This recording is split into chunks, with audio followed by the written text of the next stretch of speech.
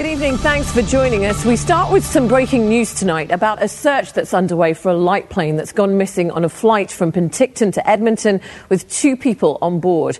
The white single-engine Mooney aircraft left Penticton at 2:30 yesterday afternoon. It was reported overdue at 10:40 last night. Now, the pilot's cell phone was pinged at about 32 kilometres northeast of Revelstoke. 2 Parks Canada helicopters and a private chopper have been searching Rogers Pass.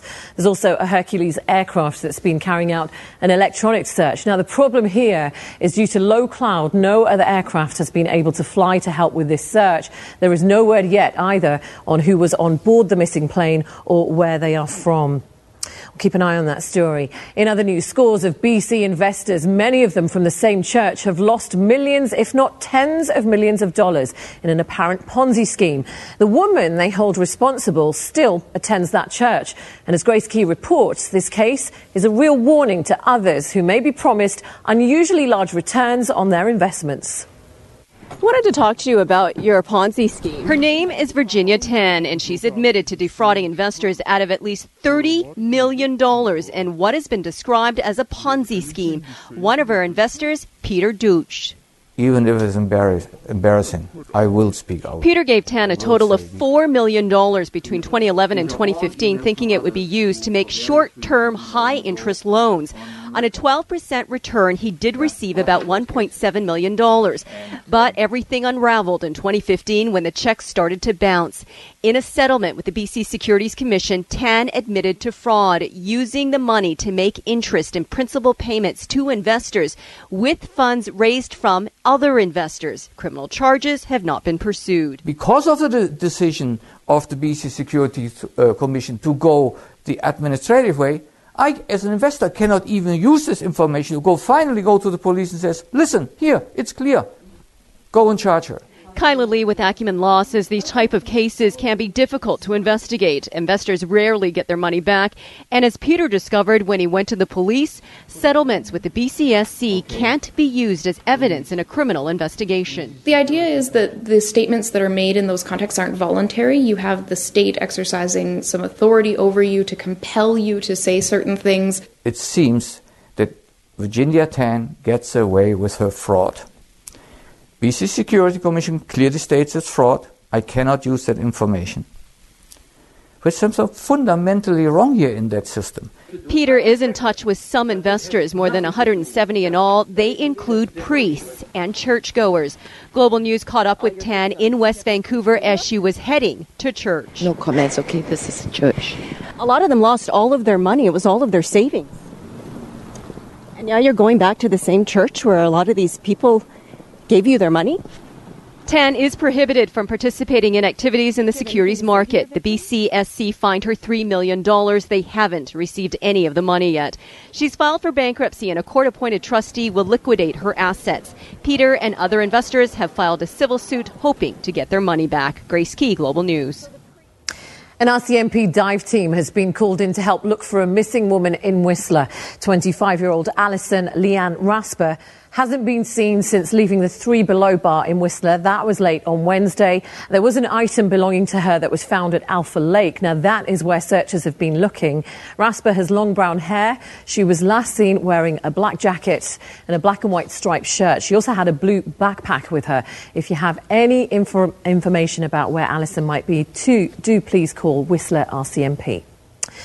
Chilliwack residents say what was once a pristine recreation area has now been turned into an open garbage dump. The banks of the Chilliwack River littered with everything from laptops to leaf blowers. And they say it is all coming from a nearby homeless camp and nothing is being done to clear the mess up. Tanya Beja reports. Along the banks of the Chilliwack River, garbage is piling up. There's like stolen bikes, there's needles, there's stolen laptops, leaf blowers. Matthew Fuller often hikes the area, snapping photos of the debris left meters from a homeless camp. I have nothing against homeless people or anything, but if you're leaving needles behind for little kids to step on, then that's pretty frustrating. It's the second time people have set up tents near Teskey Rock. A homeless camp was cleared from the area last March, along with 17,000 pounds of garbage. First and foremost, our concern is that it's actually going to get into the waterway and it impacts that ecosystem, and eventually it's going to end up in the ocean. The provincial government manages the land around the camp but couldn't provide an update today. Environmental advocates say conservation officers can't keep up with the mess. There's only so much they can do. In a lot of ways, their hands are tied, resources are limited. The Chilliwack Better River Cleanup Society is calling for more public education and volunteers to help clean up abandoned junk all along the river. With November's heavy rains, Matthew Fuller wonders how much will be left. I think it's a little too late now because a lot of it's washed down the river already. Tanya Beja, Global News. Now, good news if you plan to drive between Vancouver and the BC interior. Traffic is now getting through on Highway 1. That is through the Fraser Valley. The cones were removed around lunchtime for single-lane traffic eastbound, that is near Bridal Falls. Both westbound lanes are also now open. 3 mudslides came down onto the highway on Thursday that left behind a lot of debris. Now, crews are still rebuilding the eastbound shoulder. The weather is a big factor right now, and we have to continue to monitor that. We do have a spotter on site 24 hours a day to monitor the creek. To ensure that it's flowing unobstructed and through our drainage features, and also monitoring the color of the water. Crews saying it's going to be at least Monday but before both eastbound lanes are reopened. And the news not so good for drivers on the Coquihalla. Environment Canada issuing a snowfall warning for Highway 5 from Hope to Merritt. There's going to be rain during the day. That expected to turn to snow in the evening with as much as 15 centimetres being forecast. A frank admission tonight by a resource company. It made a mistake in its construction of earthen dams in the BC interior. And as Paul Johnson reports in a follow-up to a Global Exclusive on Thursday, it suggests that lessons may not have been fully learned from an environmental disaster that happened a few years ago. Natural gas production in BC these days often uses the method known as fracking. And fracking uses a lot of water, which is why dozens of earthen dams have been built in the Peace region. Few people outside the industry have looked at them closely. But this spring, researcher Ben Parfit got a tip from a government source. Someone with deep inside knowledge tipped me off to this. Parfit discovered that dozens of the dams, including one that was 7 stories high, were built without any government engineer first signing off on a design. And some were built without required environmental assessments. Very clearly, somebody was asleep at the switch. Was there an oversight made? As I've said, yes, there was an oversight that occurred. Since Parfit's expose, the BC Oil and Gas Commission has said it's changing its procedures, and the minister responsible has acknowledged the mistake. It's an issue that shouldn't have happened in the first place. Now the president of Progress Energy, which built many of the dams, acknowledges a mistake on their part, saying there was uncertainty about what licenses they were supposed to apply for. As soon as we became aware of that, we notified the regulator. We've taken steps to correct and apply for the appropriate licenses. But how is there any confusion over rules about earthen dams in BC? Only 3 years ago, the province experienced a major disaster in the Caribou region when an earthen dam at the Mount Polley mine failed and spilled millions of cubic meters of waste. The Mount Polley disaster triggered calls for more oversight of earthen dams built by resource companies. So Victoria's goof up on these Peace region dams raises questions about what, if anything, was learned from Mount Polley. And Parfit's work raised another troubling question about the safety of these particular dams, that the fracking operations they're built to support have triggered earthquakes. Progress Energy actually triggered the largest induced earthquake in the natural gas industry world 2 years ago in the heart of where all of these dams are. As for Progress, their president says they pride themselves on their compliance and don't feel like the botched permitting for their BC dams was a big deal. I don't believe, Paul, that there's any dropping the ball or major mistakes here. Paul Johnson, Global News. A warning to both drivers and pedestrians to be extra careful after a number of serious crashes around the Lower Mainland this weekend. A pedestrian was killed while trying to cross 108th Avenue. This is near 146th Street just before 5 yesterday. Person was taken to hospital but didn't survive. The driver did stay on scene and is cooperating with police. Surrey RCMP saying speed and alcohol do not appear to be factors, but they haven't ruled out weather conditions. Burnaby police investigating an overnight stabbing that sent a man to hospital. This was just after 1 on Ellesmere Avenue in North Burnaby. Witnesses saying it may have happened because of a dispute between the victim and his roommate. He was taken to hospital, not known at this stage how badly hurt he was. Now, one of BC's most notorious criminals may remain behind bars even after his sentence is served. According to the Parole Board of Canada, Randall Hopley is still at risk to reoffend. He was sentenced to 7 years for kidnapping a 3-year-old boy from a home in Sparwood in 2011. Hopley hasn't completed any rehab programs. He's also being said no to any psychological evaluations. The Parole Board recommending Hopley complete a sex offender management program before his case is reviewed next year. Now, there is a problem with rats in the Okanagan, and according to an expert, they're apparently staying put. He says they arrived a few years ago, and the problem was made worse by last spring's floods. Kelly Hayes reports.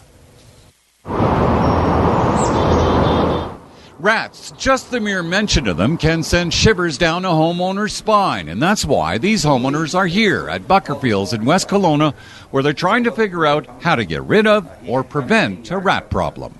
A rat. Rick Formant has a rat. He heard it crawling in his furnace duct, and he wants it gone. The wife wants him gone. I want him gone. The cat ain't doing anything. The dog ain't doing anything. You can almost hear him chewing wood. You can hear him walking around on the ductwork, too. And having a rat in your house can be costly and downright stressful. A rat got into this Kelowna couple's home a few years ago. The damage was in the thousands of dollars. It's looking like it's going to be about a $10,000 bill. And they're all over Kelowna. This footage shows an owl grabbing a rat in a parking lot in Glenmore not too long ago. Really, as far as bait goes, I think, and mix it up, just keep moving it around. Expert Don Stoltz says in order to survive, a rat needs 3 things. They need water, they need food, and they need some habitat. But the rat problem always hasn't been around. Stoltz says rats began appearing in the Okanagan about 8 years ago. Born and raised in Kelowna, I don't think only up until the last 8 years did I even hear of rats. And Stoltz believes they got here by hitching a ride. Freight trucks coming in, bringing feed from different various locations on the coast. So why does the Okanagan all of a sudden have a rat problem? One theory out there is because they were forced out of their holes by last spring's floods. Lots of reports of this flooding had actually flushed out burrows and under sheds of where some rats were habitating. These folks said we didn't really even realize we had a problem until the flood came up. Stoltz says if you have a rat, you need to deal with it now because the problem won't go away. Do some prevention and don't think it's just going to go away. It truly is a problem. Kelly Hayes, Global News, West Kelowna. A group of students in Vancouver have set a world record by rowing 1 million metres without leaving their school.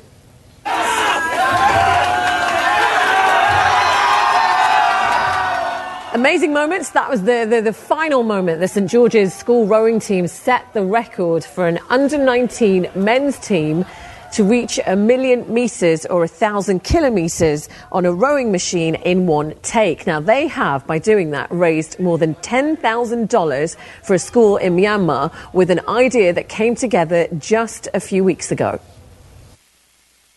We were rowing for about 3 days, non-stop. Rowing in shifts, so some guys would come, 6 or 8 guys, 3 in the morning, a different group of guys would come in the afternoon, and just continually switching it on and off the erg in a relay race kind of style, just to get to 1 million metres as quickly as possible. The world record attempt began at around 9 o'clock on Thursday night, and it finished around noon today. Well done to all of those guys. Still ahead tonight, dozens have been hurt in Spain after the floor of a nightclub collapsed while they were inside. Plus, there is no love lost between President Donald Trump and CNN, the news organisation being publicly attacked again on Twitter. Stay with us for that too. Welcome back. Well, in Egypt, anxiety and anger tonight as authorities are looking for answers to Friday's deadly mosque attack. Many families making funeral arrangements for the 305 people killed, and still no one has come forward to claim responsibility. Yes, hello from Cairo, where still no group has claimed responsibility for this attack. The Al-Qaeda affiliate in Egypt says it had nothing to do with the attack, which just leaves ISIS really as the only group capable of gathering 30 gunmen. And remember, those gunmen flew the black flag of ISIS before this massacre. Meanwhile, around 20 of the most seriously injured have been flown to hospitals here in Cairo, some of them with life-threatening injuries. And some of those patients have been describing what they saw. 13-year-old Abdullah said that he saw people literally climbing over themselves to escape. He said everyone was terrified. Another 14-year-old in a nearby hospital bed said the gunman first of all told the little children outside the mosque to get lost. Then they went inside and attacked and shot at just about everyone. The imam of the mosque who'd just begun his sermon agreed.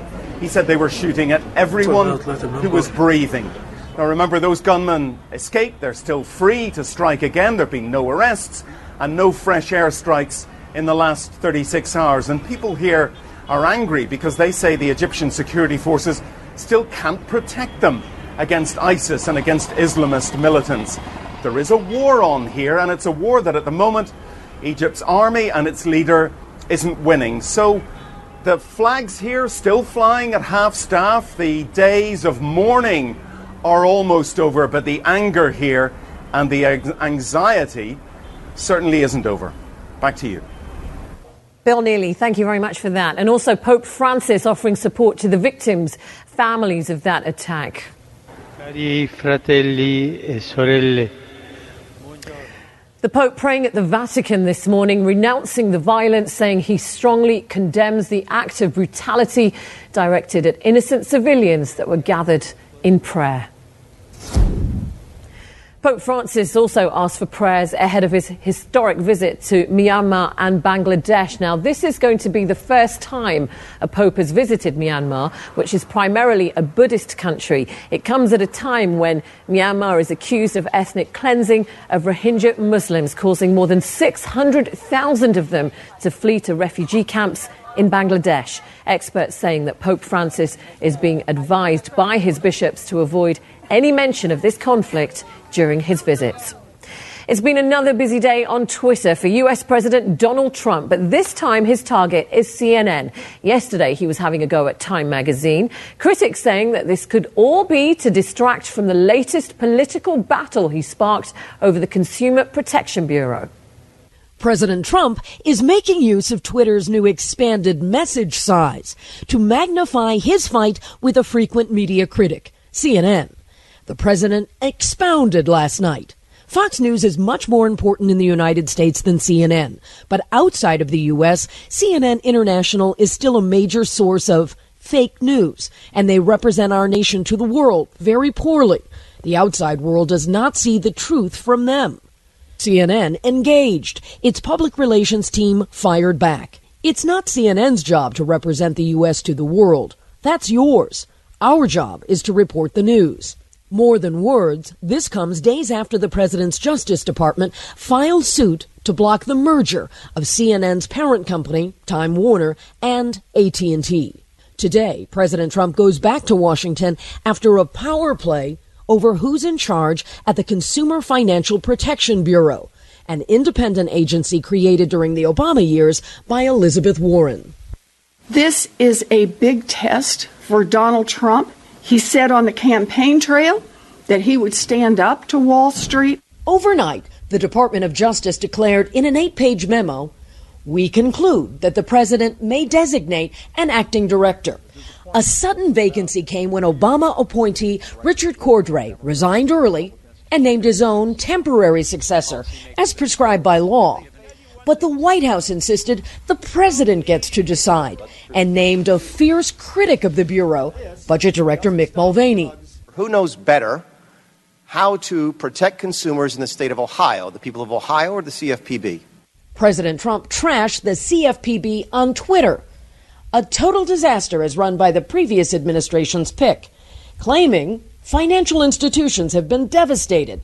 Republicans object to its regulations, while Democrats argue it's been good for consumers. The tug of war comes as the president struggles to deliver on a promise for the middle class. Now we're working on tax cuts, big, fat, beautiful tax cuts. Staying in the U.S., the high-ranking lawmaker has stepped down in the wake of sexual assault allegations made against him. Congressman John Conyers announcing today that he is stepping down as a ranking Democrat. This is after a former staff member says that she was fired for refusing to have sex with him.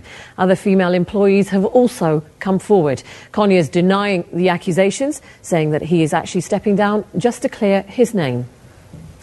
2 people are dead after an explosion at a factory in southeastern China this morning. State media showing damaged cars and streets littered with debris. The blast happening in a port city just south of Shanghai. At least 30 people have been hurt, 2 of them critically. The explosion also knocking down nearby buildings. They have been reportedly empty and were set to be demolished. Investigators have traced the source to a hole in the ground that had been a toilet. No word yet on what caused the blast. Terrifying moments for partygoers in Spain after the floor of the nightclub they were in collapsed underneath them. At least 40 people were hurt when a hole opened in the floor, plunging them meters below. Officials saying that many of the victims were tourists and that they'd suffered various injuries, including broken legs and ankles. An investigation now underway to try and determine what led to the collapse.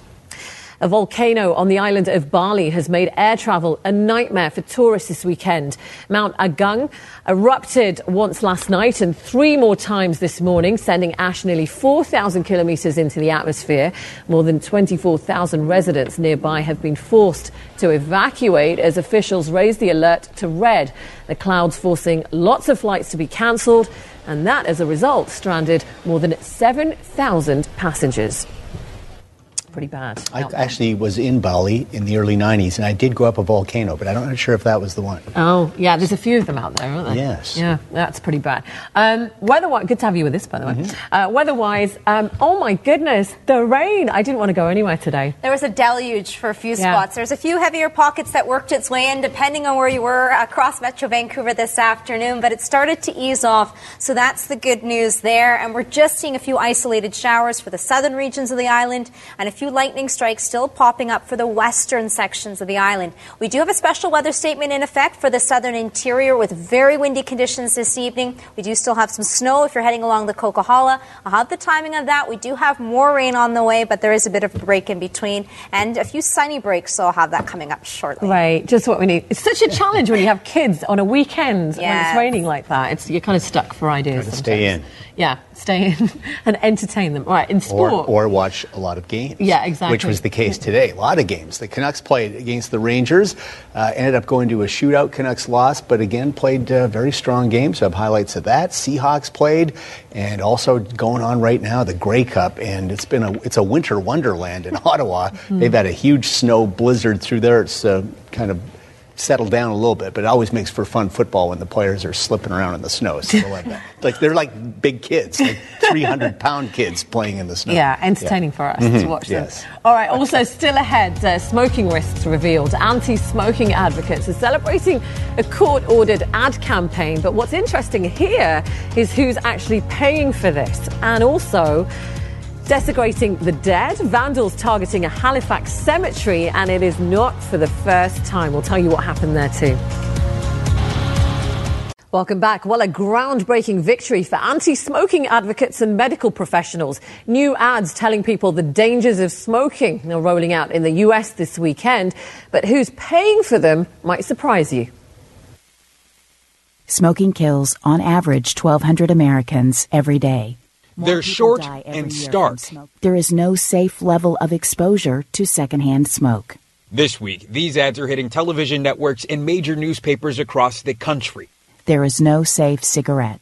All directly addressing the negative impacts of smoking. All cigarettes cause cancer, lung disease, heart attacks, and premature death. The ads are paid for by the tobacco companies themselves, part of a federal court order. It is a really big watershed in terms of the industry actually coming clean for the first time ever about the health effects of smoking. It's the end result of a Justice Department racketeering lawsuit against Big Tobacco stemming back to 1999, claiming the companies lied. It has been a campaign designed to preserve their enormous profits, whatever the cost. Come to where the flavor is. Come to Marlboro country. In 2006, a federal judge ruled defendants have publicly denied, distorted, and minimized the hazards of smoking for decades. But a decade of appeals tied up the action. We really hope that this will help people and save lives. The ads are ordered to run for at least a year. When you smoke, the nicotine actually changes the brain. That's why quitting is so hard. A court-ordered course direction, decades in the making, now airing in millions of homes. Steve Patterson, NBC News, Los Angeles. A cemetery in Halifax has been targeted again by vandals. More than 25 headstones knocked over at the Willowbank Cemetery, each one weighing some 700 pounds. Now, some of these date back to the 1800s. It is the third time this has happened at this cemetery. The cost of repairing the headstones is expected to be huge. The cemetery manager now condemning the vandalism and hoping police catch the people behind it. Why would you do it? It's not just the cemetery, it's everyone that has a lot in here feels nervous. Was it their stone? They feel upset. And it's just the history and the beauty of the place. I mean, they took the oldest area in the cemetery and just cleaned it right through.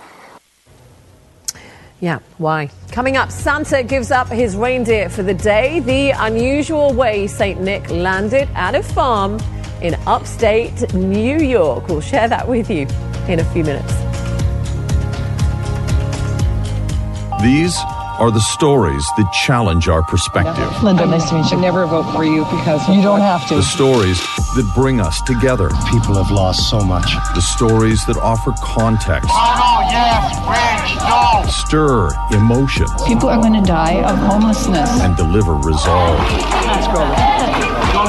These are the stories that shape our landscape. My land is my brother, is my sister. I will fight for it. Global News. We are BC's News. Yeah, this is my year, Yvonne, to learn how to skate. I feel it. It's going to happen. You can get those handlebars. It's like a little helper. Yeah, yeah. Yeah, I'd look a bit silly with one of those, though. No, it doesn't matter. It's better than falling. How long does it take to learn how to skate? I don't know. Okay. I'm no professional, but I'm sure you'd be fine. You pick it up. You're very athletic. All right, here we go on what we're looking at. So we did see a few heavier pockets of rain pushing in just closer to the noon hour. It is tapering off, and we're just in between systems, so there is going to be a nice break across Metro Vancouver for our Monday morning commute, but then the rain develops once again by the afternoon. Still spotting a few lightning strikes across the western sections of the island at this hour. And here's the weather picture overlooking Lions Gate, with temperatures sitting at 7 degrees for the airport, a southerly wind at 17 kilometers per hour. Our high, though, it was a mild one at 13. Average for this time of the year sits at 7. Record on this day, 15 degrees, and that was set back in 1950. A very happy birthday this evening to Evelyn Schellenberg from Penticton, celebrating 100. So congratulations to you, and I hope you've had a wonderful day. Back to the forecast and some of the numbers. It was mild, well above the average. Areas near Kelowna should typically be sitting closer to 1 today, the double digits with 11. Minus 13 as the high, a chilly one for the northeastern corners of the province. Victoria today up to 12 degrees, and areas near Cranbrook topping out at 8. Satellite and radar, big weather picture once again. So here is a bit of a break just in between the next frontal system that's going to push in. By tomorrow afternoon and evening, there's still an additional 15 and up to 25 millimeters for Metro Vancouver. If you're heading along any of the mountain passes, we are looking at some snowfall for the Coquihalla, 15 and up to 25 centimeters. This will be overnight and then tapering off late day for Monday, winter driving conditions. Futurecast into play. There's the next wave of moisture that pushes in as early as the afternoon across the south coast. We are going to see some heavier pockets right along the central coast. It'll ease off in between systems once again, but still going to be rain very unsettled, and that takes us into Tuesday, Wednesday. The piece tomorrow with the partly cloudy sky, temperatures will be at minus 10. We're still seeing snowfall for Fort Nelson this evening with a snowfall warning and an additional 10 centimeters. Whitehorse tomorrow at minus 15 with a chance of flurries on and off. Coastal sections, rain and heavy at times with the temperature bumping up to 7 degrees.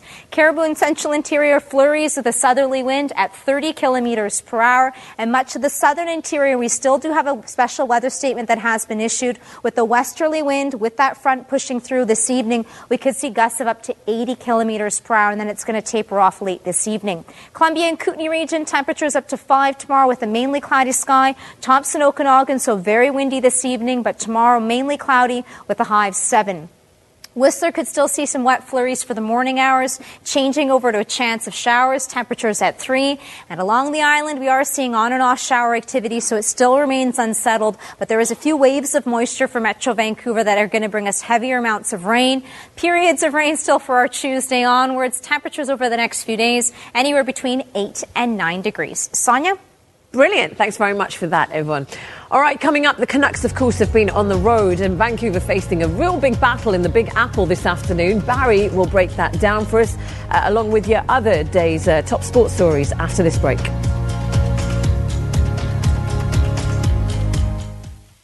All right, welcome back.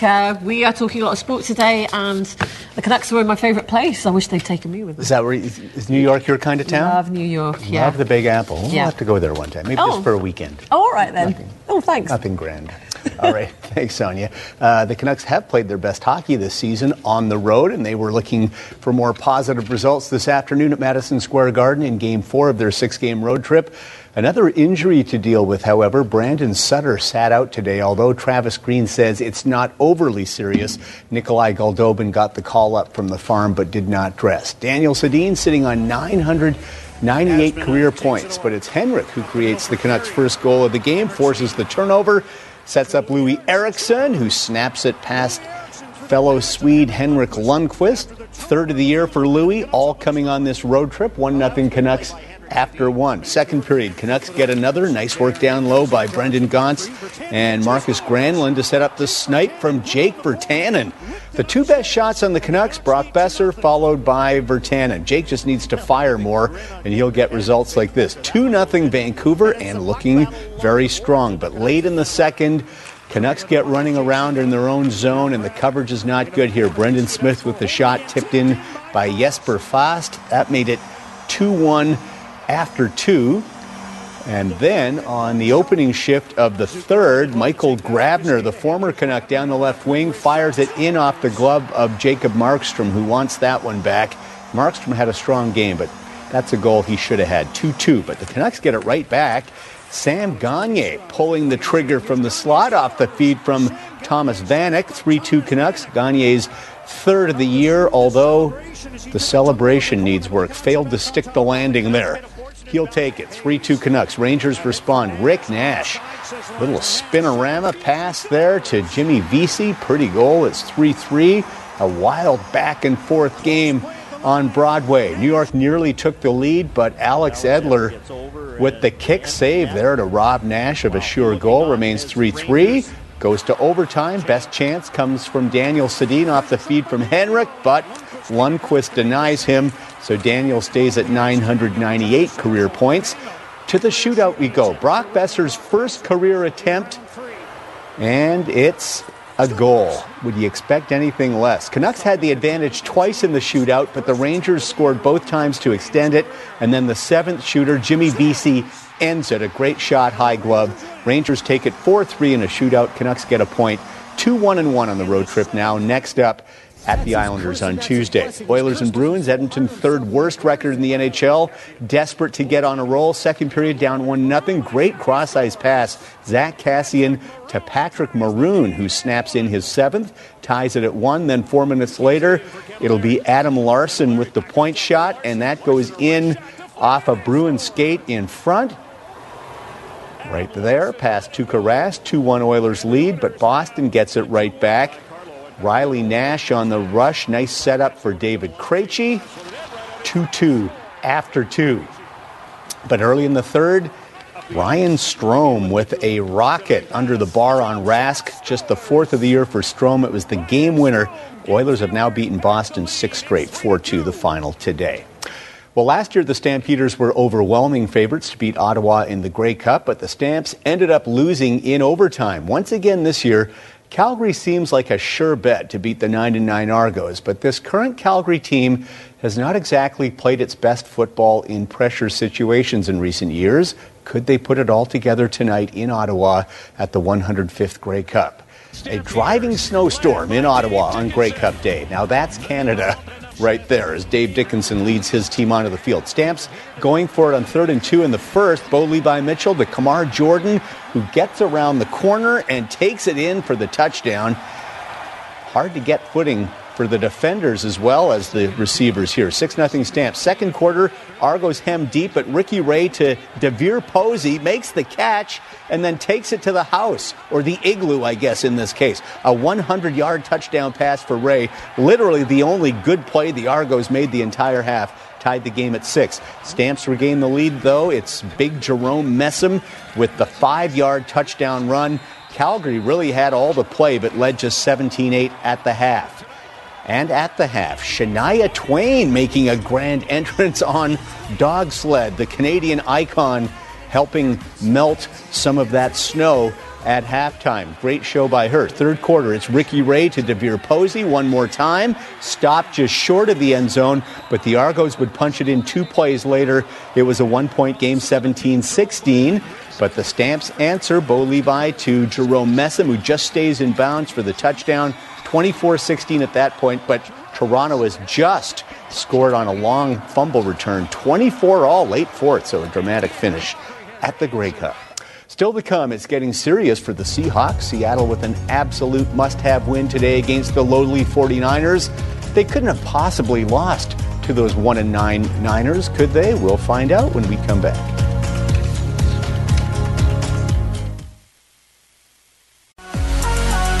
Wrap yourself in the magic of a white Christmas. Visit Santa, meet real reindeer, and experience Vancouver's North Pole during Grouse Mountain's Peak of Christmas until January 7th. Info at grousemountain.com. Vancouver's popular Christmas market returns to Jack Pool Plaza. The beloved holiday tradition has more than 75 huts of authentic German sweets, treats, and treasures until December 24th. Tickets at vancouverchristmasmarket.com. For Our BC, I'm Yvonne Schell. Our BC is brought to you by Alpine Credits. Own your own home and need a loan? Get approved in less than 24 hours at alpinecredits.ca.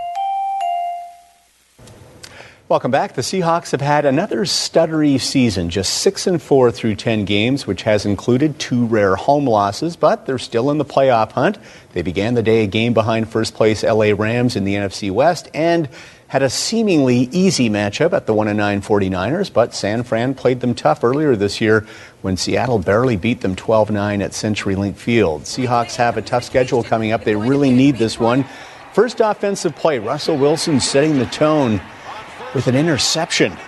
Not the way they were hoping to start this one. It didn't cost them anything. Scoreless after one. 49ers are hapless offensively. Second quarter, still scoreless. The defense makes a big play like they often do. Bobby Wagner wrestles the ball away from the 49ers receiver for the interception.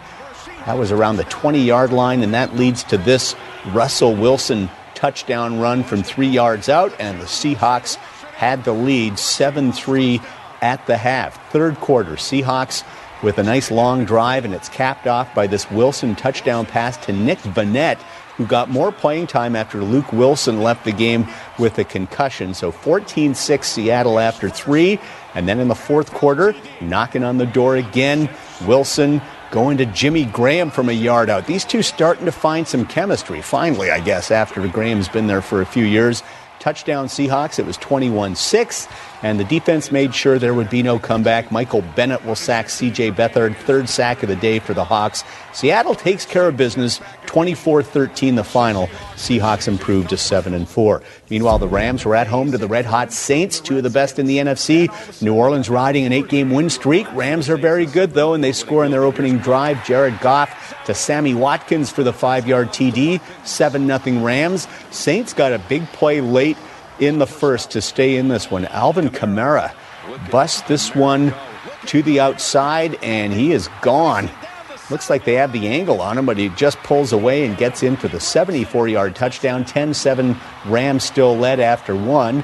L.A. built on the lead in the second. Goff will hook up with Josh Reynolds all sorts of times. 7-yard touchdown.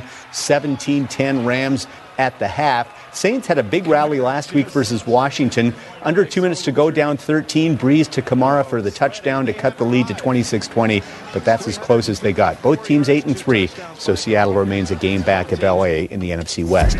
Meanwhile, the Eagles just continue to soar. NFL's best 9-1 record coming in. The Bears couldn't give them much of a game. First quarter, Carson Wentz, 17 yards to Zach Ertz. 23 touchdown passes so far for Wentz, 7-0 Eagles. Second quarter, Wentz to Nelson Aguilar, who will go up and over for the touchdown, 15-yarder, 14-0 for the Eagles. And before the half, Wentz with his third TD pass of the game to Alshon Jeffrey. Perfect touch from Wentz, up to 25 touchdown passes now. The Eagles are bowling over the competition right now. 10-1 record, best in the NFL. They visit the Seahawks next Sunday night. Carolina Panthers trying to hang with the top teams in the NFC at the Jets today. Fourth quarter, tight ball game, and the Panther defense comes up big. They force the fumble, and Luke Kuechly with the 34-yard fumble return for the touchdown. Panthers go up by 6, 26-20, and then a couple minutes later, a special play on special teams. Kalen Clay with the punt return, and he's not stopping till he finds the end zone. A 60-yard touchdown return. Panthers hold off the Jets 35-27. Carolina now 8-3. Any chances? All right, football of a different kind. Premier League, Huddersfield hosting Manchester City. City riding a 10-match EPL win streak. They were down 1-0 at the half, but Sergio Aguero, off the penalty kick there, tied it at 1. And then in the 84th, Gabriel Jesus shot a stop, but it deflects right off Raheem Sterling into the net. It seems the great teams always get the luck, don't they? Man City, 12 in a row now, 37 points, highest point total by any Premier club at this point in the season. Meanwhile, a big chance for Burnley to move up into the top 5, hosting Arsenal. But just when it looked like they would settle for a 0-0 draw, there's a foul call in the box. Hard to disagree with that, a pretty hard push from behind. Alexis Sanchez is going to take the kick for Arsenal, and he breaks Burnley's hearts from the spot in stoppage time. Arsenal gets the 1-0 win. They move past Tottenham and Liverpool into 4th. Burnley now 7th. And let's take a look back to the high school football AAA semis from BC Place last night. New West and South Delta. New West blew a 21-point lead in the 4th, but with under 2 minutes to go, they go a little razzle-dazzle. It's a reverse, and Sebastian Reed takes it all the way for the touchdown, a 40-yard play. New Westminster wins at 52-45. And in the other semi, Terry Fox of Port Coquitlam and White taking on St. Thomas More of Burnaby. Late first half, the Ravens' Cade Cote will burst 84 yards for the touchdown. Terry Fox take it 28-21, so it'll be Terry Fox Ravens and New Westminster Hayaks in next Saturday's AAA championship game at BC Place. All right. Brilliant. All nicely done. We'll be back in a couple of minutes for one final story. If you're a fan of Santa Claus, you won't want to miss it. Stay with us, guys.